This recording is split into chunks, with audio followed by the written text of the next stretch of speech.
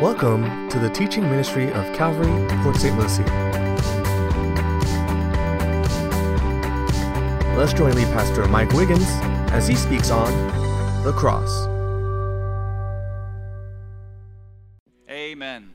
Well, on the day of Pentecost, Peter, filled with the Holy Spirit, was standing there in Jerusalem, and he was preaching to thousands of Jews. And he made a very bold statement. I want to show you what Peter said to the thousands of Jews. This is, again, just 7 weeks after the crucifixion of Christ. He says, "Men of Israel, hear these words. Jesus of Nazareth, a man attested by God to you by miracles, wonders, and signs, which God did through him in your midst, as you yourselves also know, him being delivered by the determined purpose and foreknowledge of God," get this, "you have taken by lawless hands, have crucified and put to death, whom God raised up, having loosed the pains of death, because it was not possible that he should be held by it." Just about 7 weeks after the crucifixion of Christ, Peter said the words on the screen. Just about 7 weeks after the Sanhedrin, that 71-member Supreme Court of Israel, with lawless hands, took Jesus of Nazareth and condemned him and turned him over to a corrupt Roman governor named Pilate. Peter said those words. You see, Peter, while the wrongful death of Jesus was still ringing in everybody's ears, while it was still the talk of the town, he wanted everybody to remember what had been done. And he publicly calls out the Sanhedrin. This took guts. The same guy who cowered before a servant girl on the courts of the high priest just 7 weeks prior and denied Christ 3 times, well, after the resurrection and after Pentecost, the filling of the Holy Spirit, Peter now finally gets over his fear, and he stands before thousands of Jews. He calls out the Sanhedrin. He calls out the crowd that 7 weeks earlier shouted, "Crucify him, crucify him." He calls them out publicly, and he tells them publicly that they were responsible for killing Jesus. But I have a question for you, and I'm going to ask this question over and over throughout this entire message. Was Jesus the helpless victim of the whims of evil men? Yes or no? The answer is no. Was Jesus the helpless victim of jealous religious leaders, or a corrupt Roman governor, or a hostile crowd? And of course the answer is no. Look again at the top of your screen. It says him, Jesus, being, here it is, delivered by the determined purpose and foreknowledge of God. According to Peter's inspired words, Jesus was delivered up to death according to the determined purpose and foreknowledge of God. You see, before time began, God knew that the first man that he would create, Adam, would sin against him. And that all of us, Adam's offspring, all mankind, would follow in like manner. God also knew before time began that our sin, your sin, my sin, would lead us to death. It would lead to our physical death, but it would also lead to our spiritual death. You got to come to grips with, if you're new to the Bible, is that you have a body. The body's getting older because the earth is under a curse. And as a result of Adam's sin and our sin, our bodies are aging. No matter how often you go to the gym, no matter how many sit-ups that you do, right? You cannot stop your body from getting older. And one day, I'm here to proclaim some good news to you. You will die, all right? Physically, you will die. But you also have an immortal part of you inside of you. It's your soul. And your soul will live in one of two places forever and ever. Your body may be cremated and put into the ground, or put into a casket and put into the ground, but your soul will live on forever.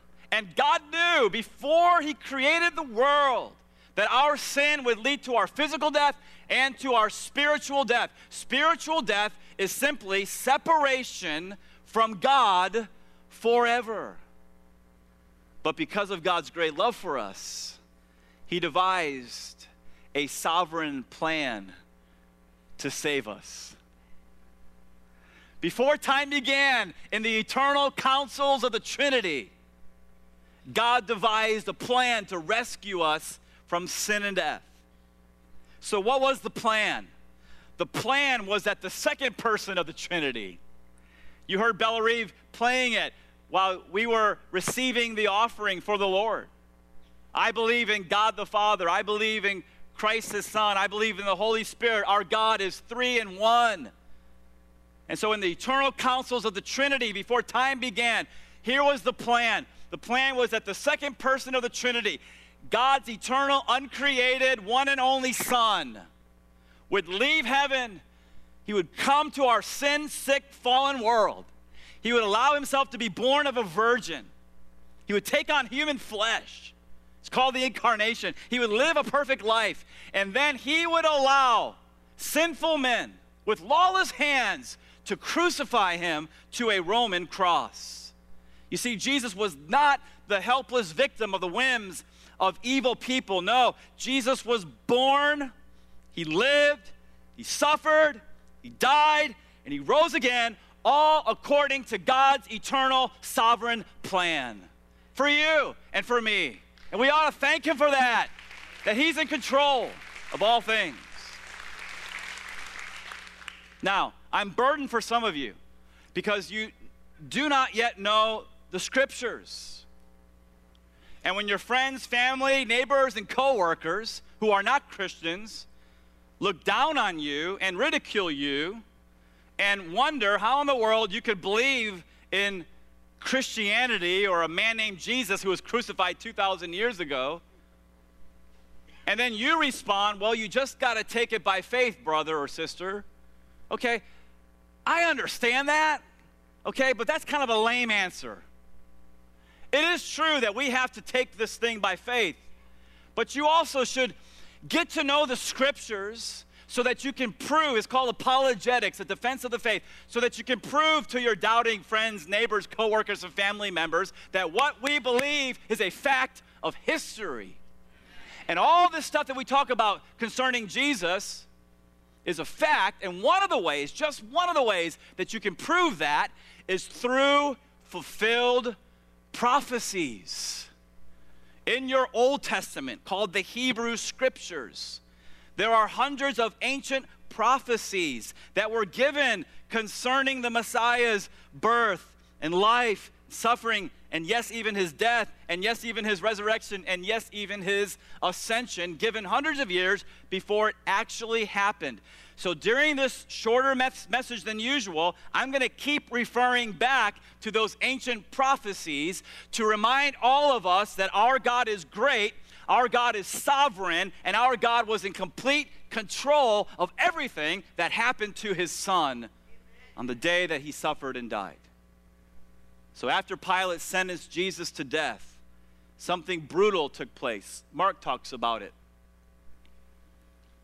It says, so Pilate wanted to gratify the crowd. So he released Barabbas to them. And he delivered Jesus. And after he had, what's the next two words? Scourged him to be crucified. Pilate had Jesus publicly scourged or whipped. The instrument of torture was called the flagellum. The instrument of torture, the whip that the Roman soldiers would use, was called the flagellum, nicknamed the cat o' nine tails. It was simply a leather whip made up of 9 leather strands, and inside of the strands was interwoven pieces of metal, pieces of bone. What they did to Jesus was savage. Perhaps you've seen the Passion of the Christ. Perhaps it's been 10, 11 years since you've seen the Passion of Christ. I would encourage you, especially Holy Week is coming up, I would encourage you to put it back on and to watch it, as painful as it is to watch it. And remember what happened. What they did to Jesus was horrible, it was savage. They tied his hands to a post, exposing his bare back to that Roman soldier with a flagellum. And that Roman soldier thrashed the back of Jesus 39 times. As the beating continued, the bone and the metal interwoven into the leather strands began to tear pieces of raw flesh from our Savior's back. And by the time they were done, Jesus' back looked like raw hamburger meat. But I ask once again, was Jesus the helpless victim of the whims of evil men? Yes or no? No. Check out this ancient prophecy in Isaiah. We're going all the way back to 8th century BC. Over 700 years before Christ lived on the earth. It says he was wounded for our transgressions. He was bruised for our iniquities. The chastisement for our peace was upon him, and by his what? We are healed. All we like sheep have gone astray. We have turned everyone to his own way, and the Lord has laid on him the iniquity or sin of us all. Isaiah 53, 5 through 6, again, 8th century BC, before Christ. Over 700 years before it happened, Isaiah wrote of the brutal chastisement of the suffering servant. Of course, we know the suffering servant there in Isaiah 52 and 53 is the Messiah. It's prophecies concerning the Messiah. And thank God, by his stripes, we are healed and we will be healed. What you got to understand is that Jesus suffered so you and I would not have to suffer eternally. What you and I have to understand is that Jesus died so that you and I would not have to die eternally. And death, again, does not mean to cease to exist. Death means separation.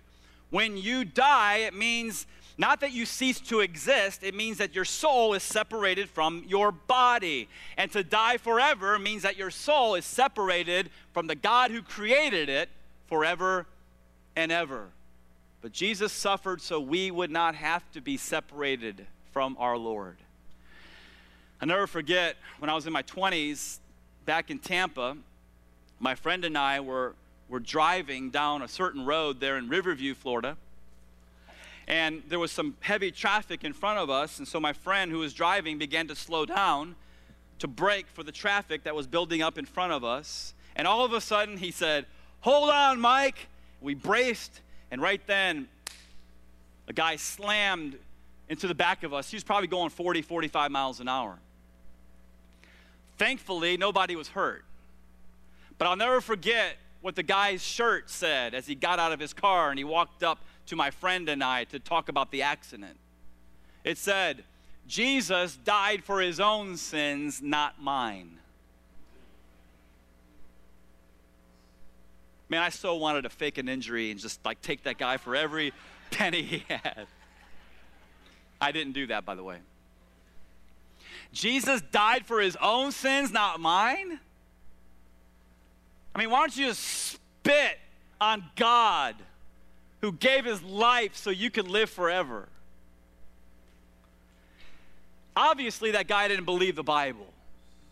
Obviously, that guy had never read the New Testament, because over and over and over again, the Bible teaches that Jesus never sinned, that he was the perfect Lamb of God. He was tempted in all points as we are, yet without sin. He was a lamb without blemish and without spot. He knew no sin. And so the truth is, Jesus did not die and suffer for his own sins. He died because all we, like sheep, have gone astray. We have turned everyone to his own way. And the Lord, that's the Father, has laid on him, that's the Son, the iniquity or the sin of us all.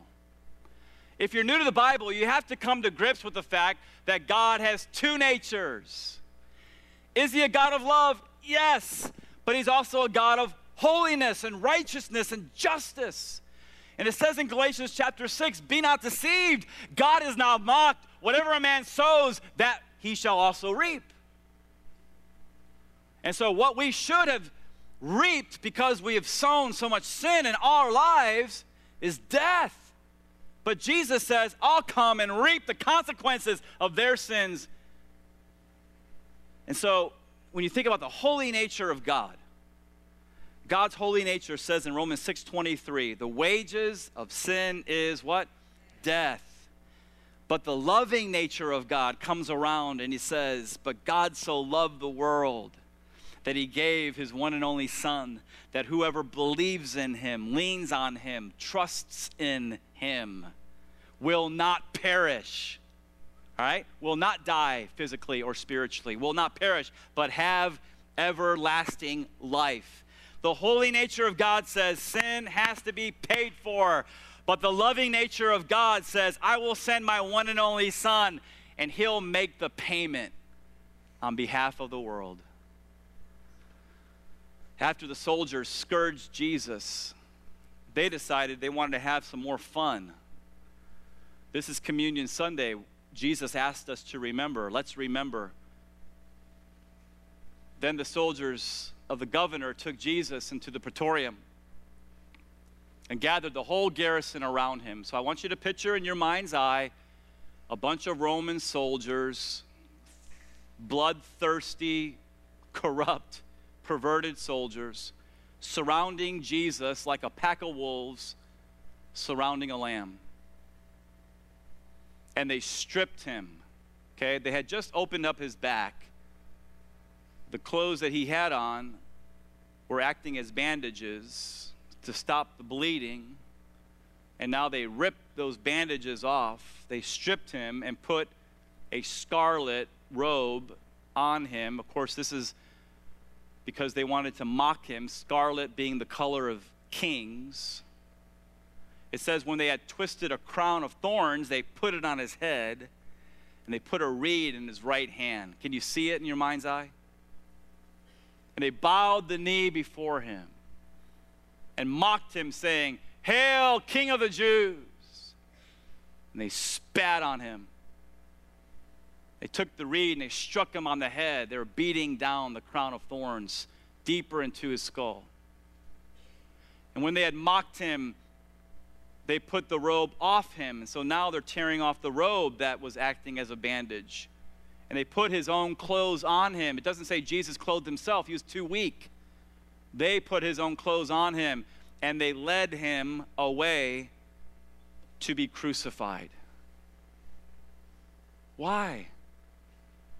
Because he's in love with you. Why would God go through such brutality? Because he's in love with you. You say, Pastor Mike, that's just disturbing, that verse. Yes, but he asked us to remember. We are to remember his broken body.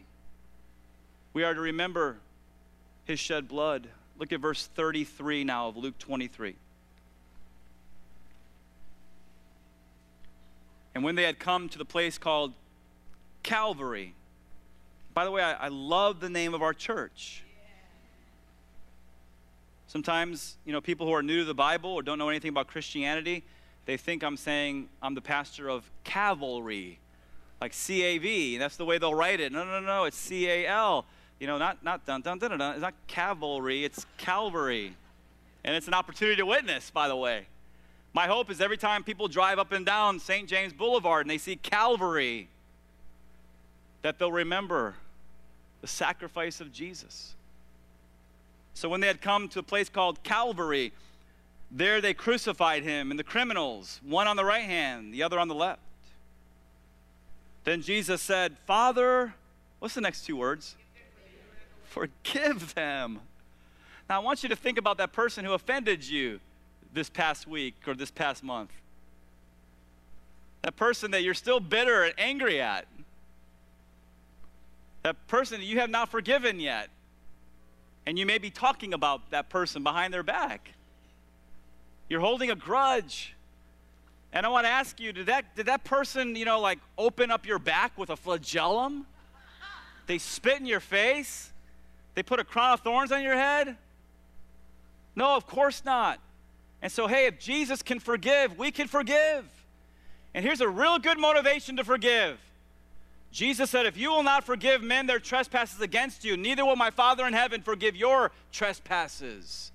Here's a good motivation to forgive that person who offended you. You want God to forgive you? You got to forgive. Let it go. Let it go. The only person you're hurting is yourself. As you harbor that bitterness and that anger inside of you, you're not hurting them. They probably forgot about it by now. But you are hurting yourself by continuing to rehearse it and nurse it and curse it. Let it go. Forgive them. Do something nice for them. Pray for them. And so he says, Father, forgive them, for they do not know what they do. And they divided, at the end of verse 34, his garments and cast lots. It says in verse 33, they crucified Jesus at the place called Calvary. It literally means the place of the skull. Golgotha in the Hebrew, Calvary in the Greek. If you ever go with us to Israel, we're going in 2 years, March of 2017, we go to Calvary, to the place that we believe where Jesus was crucified. And right there in the side of the hill, you see the skull, Skull Hill. Now the soldiers were used to their criminals that they were crucifying to fight back. And so it would take a bunch of them, to push the guy down on the wood and to hold the guy's arm down as they would nail the hands and the feet. And the Romans crucified thousands of people. They would crucify thousands of people and line up the crosses on the roads as people would travel so that they would see all these thousands of people crucified and they would know, don't ever defy Rome. How surprised were those soldiers when Jesus just laid down on the wood? How surprised were those soldiers when Jesus just opened up his hands for them to nail his wrists into the horizontal beam? It wasn't like they were pushing his arms down and Jesus says, no, not at all. Who was in control of the whole thing? God was. God asks, or we ask the Lord, how much do you love me, Lord? This much. And what did they do at that point? They drove 6 to 8 inch spikes into his wrists on the horizontal beam. And then they drove one large spike into both of his feet on that vertical beam. And I'm going to ask it again. Was Jesus the helpless victim of the whims of evil men? Yes or no? No. How do you know that? Check out this ancient prophecy. 10th century BC. For dogs have surrounded me. The congregation of the wicked has enclosed me. They pierced my hands and my feet. I can count all my bones. They look and stare at me. They divide my garments among them, and for my clothing they cast lots. Do you see the detailed precision of prophecy fulfilled literally in the passion of the Christ? How in the world can you believe in this fairy tale of Christianity? How in the world can you put your trust in some religious guy 2,000 years ago that the Romans crucified? Well, here's one reason. Because hundreds of years before it actually happened, holy men of God wrote about it in detail. And then it came true in history. You cannot explain that. The only way to explain that is that this book is God's word, and Jesus Christ really is the Messiah, the Lord of all.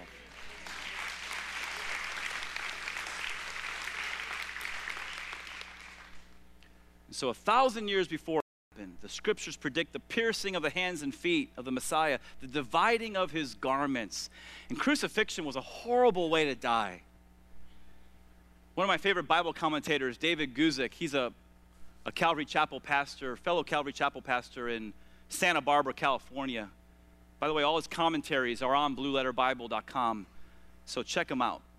But concerning the crucifixion, he says, and I quote, "The weight of the body pulling down on the arms and shoulders tended to fix the respiratory muscles in an inhalation state and hindered exhalation.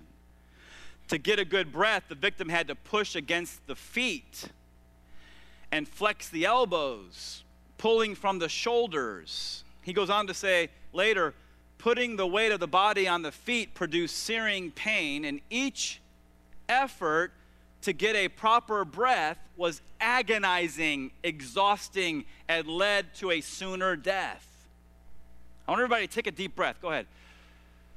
And now exhale. And now stop right there and hold your breath. Now imagine the only way that you can take another breath if you're being crucified is you have to somehow push the weight of your body up on a single nail on a cross in order to breathe in. Go ahead and breathe in, because I don't want anyone to pass out this morning. Okay, breathe in, breathe, all right. Can you picture the scene? The eternal Son of God hanging half naked on a Roman cross in between two criminals. And he has to agonize for every breath that he takes. Why would he do that? So you could be and I could be forgiven. Sin had to be paid for. By the way, do you see how serious sin is? Sometimes we're flippant about sin. Sometimes we presumptuously think, oh, God will forgive me, therefore I'm going to go ahead and make a choice to commit this sin. Well, before you make a choice to commit any sin, I want you to realize what sin did to the Son of God. And realize that it is so serious that God had to give his life's blood to forgive that sin. And maybe if you'll think about the cross before you choose to sin, maybe, just maybe, by God's grace and power, you'll make another choice. Look at verse 35. And the people stood looking on. But even the rulers with them sneered, saying, he saved others, let him save himself, if he is the Christ, the chosen of God. The soldiers also mocked him, coming and offering him sour wine, and saying, if you're the King of the Jews, save yourself. An inscription also was written over him in the letters of Greek, Latin, and Hebrew, this is the King of the Jews. And so in addition to being scourged, in addition to being nailed to the wood of a tree, in addition to having a crown of thorns crammed down into his head, Jesus also had to endure the sneering, the jeering, the ridicule of the crowd. Now, sometimes we mistakenly think of Calvary as, on a hill far away stood an old rugged cross, and we think that Jesus was way up on this hill, far above everybody, and that when they crucified him and put him up on the cross, he was way up high. So we're way down here as spectators looking up at him way up there, and it has nothing to do with the truth. Jesus was not crucified on a hill far, far, far away. No, he was crucified, according to Hebrews, right outside the city gates in a major traffic thoroughfare. And he was crucified a lot lower to the ground than you and I have been led to believe. And that is because history tells us of the account of other people who were crucified and they had their legs eaten off by wild dogs. The only way you can have your legs eaten by wild dogs is if you're lower to the ground. And so don't think of Jesus way, way, way, way high. No, he's on a major thoroughfare, and he's probably just above eye level. And in that scene, there's a huge crowd, and they hate him. They're sneering, they're jeering, they're ridiculing, they're spitting, they're taunting him to come down off the cross. And I'm going to ask it again. Was Jesus the helpless victim of the whims of evil men? Yes or no? Check out this ancient prophecy, 10th century BC. All those who see me ridicule me. They shoot out the lip. They shake the head, saying, he trusted in the Lord. Let him rescue him. Let him deliver him, since he delights in him. Over 1,000 years before it actually occurred, the scriptures prophesy even that detail of the jeering of the crowd. Look now at verse 39. Then one of the criminals who were hanged blasphemed him, saying, if you're the Christ, save yourself and us. But the other answering rebuked him, saying, do you not even fear God, seeing you are under the same condemnation? And we indeed justly. Okay, you see that? In verse 41, that's what you call confessing your sin, admitting that you're a sinner. And we indeed justly, for we receive the due reward of our deeds. In other words, we're thieves. We deserve to die. But this man has done nothing wrong. Okay, just the opposite of the guy's shirt that ran into me back in the 20s. No, this guy, this repentant robber, admits that he's a sinner, and he admits that Jesus has never sinned. And then he says to Jesus in verse 42, Lord. Okay, the other guy who was not repentant said, if you're the Christ, save yourself and us. But now this repentant robber is calling Jesus Lord. In other words, he's confessing Jesus publicly as the Christ. He says, Lord, remember me when you come into your, what does it say? Kingdom. He believes he's the Christ. He believes he has a kingdom. He believes he's the king. This is what you call turning to Christ in faith. This is saving faith. It's humility. It's admittance that you're a sinner. It's admittance that Jesus is Lord, and it's turning to him because you can't save yourself. So how does Jesus answer this guy in verse 43? He says, assuredly I say to you, today, there is no soul sleep, ladies and gentlemen. You don't go into a grave and then sleep for a long, long time until the resurrection. Absent from the body means to be present with the Lord. He says, today you will be with me in where? Paradise. The robber, Lord, remember me when you come into your kingdom. Can you imagine if Jesus would have said, sorry, bud, you're just not good enough. You're a thief, for crying out loud. Why don't you try to clean up your act before you come to me? And you have to be baptized in order to be saved, but because you're pinned to that cross, I guess you're out of luck. Is that what Jesus said to this guy? No, he said, today you will be with me in paradise. He was a sinner. He was a robber. He was an evil guy. And guess what? I'm an evil guy. And guess what? You guys are all evil. You say, how dare you say that? Well, that's what you have to admit in order to be saved, because the good news is not good news until you preach the bad news. And the bad news is that all have sinned and fallen short of the glory of God. We are not basically good. We're basically bad. And we so desperately need a Savior. But some of you are too proud to open up your hearts and humble yourself and admit that you are a sinner, that you are evil. And you need a Savior to wash away all your sins. You cannot save yourself, ladies and gentlemen. You need Jesus. He's your only hope. He's my only hope. Today, you will be with me in paradise. Verse 44, now it was the 6th hour, and there was darkness over all the earth until the 9th hour. So from 12 o'clock to 3 o'clock in the afternoon, when usually the sun is blazing and the day is bright, darkness covers the whole earth. You think something divine is happening right now? The sun was darkened, verse 45. The veil of the temple was torn in two. Supernaturally, nobody's pulling on it. It just rips, top to bottom.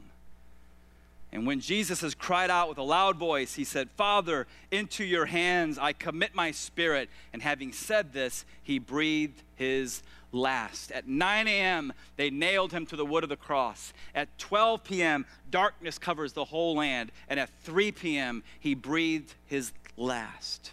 And it's the last time I'm going to ask you this question. Was Jesus the helpless victim of the whims of evil men? Check out this final prophecy. 8th century BC, yet it pleased the Lord to bruise him. He has put him to grief. When you make his soul an offering for sin, he shall see the labor of his soul and be satisfied. Now, I'm going to read that again to you, if you're looking at the screen, and explain it. Yet it pleased the Lord, that's the Father in heaven, to bruise him, that's the Son. He, the Father, has put him, the Son, to grief. When you, the Father, make his soul, the Son, an offering for sin, he, the Father, shall see the labor of his Son's soul and be, what's the last word? Satisfied. 700 years before it happened, the scriptures predicted that the Messiah's soul would be made an offering for our sins. And the Father would see the labor of his Son's soul and be satisfied. All right, 12 o'clock, high noon, the sun is darkened. Darkness covers the whole land from 12 o'clock to 3 o'clock. I believe during those 3 hours is when the Heavenly Father was taking your sin and my sin, the sin of the entire world, from Adam all the way to the last person who will be born in the future. And he took that sin and he poured it on his Son, and he poured his wrath. You remember two natures. God is holy, God is loving. Okay, here's the holiness of God, the justice of God being satisfied. He poured his wrath against sin on his Son. And it's no wonder in Psalm 22, verse 1, Jesus from the cross quotes it, my God, why have you forsaken me? The Father turned away from the Son. The Son was separated from the Father. What was he doing? He was enduring hell for you and I, so we never have to go there. That's what you call love. That's Christ's love for you and I. He suffered. God saw the labor of his Son's soul. Jesus cries, it is finished, tetelestai, paid in full. And he says that God looked at that. He saw the labor of his Son's soul, and he's satisfied. It's called propitiation. That means that God's wrath has been appeased forever. And now you and I never have to worry about being condemned because Jesus paid it all. It all of it. If he is your hero, if Jesus is your hero, if you love him with all your heart, if he's the most important person in your life, and if you believe that he deserves worship and praise, I want you right now to stand to your feet, clap your hands, shout out loud, thank the Lord, give glory to God, because he is worthy. Right now, he's in heaven looking down at you. Give him praise. Worship him. Lift up your hands. Worship our King. Thank him for what he's done. He paid it all, folks. He paid it all. All of it. You don't have to worry about being condemned ever again. He paid it all. He paid it all. We praise you, God. We thank you, Lord. We bless you, God. You are our hero.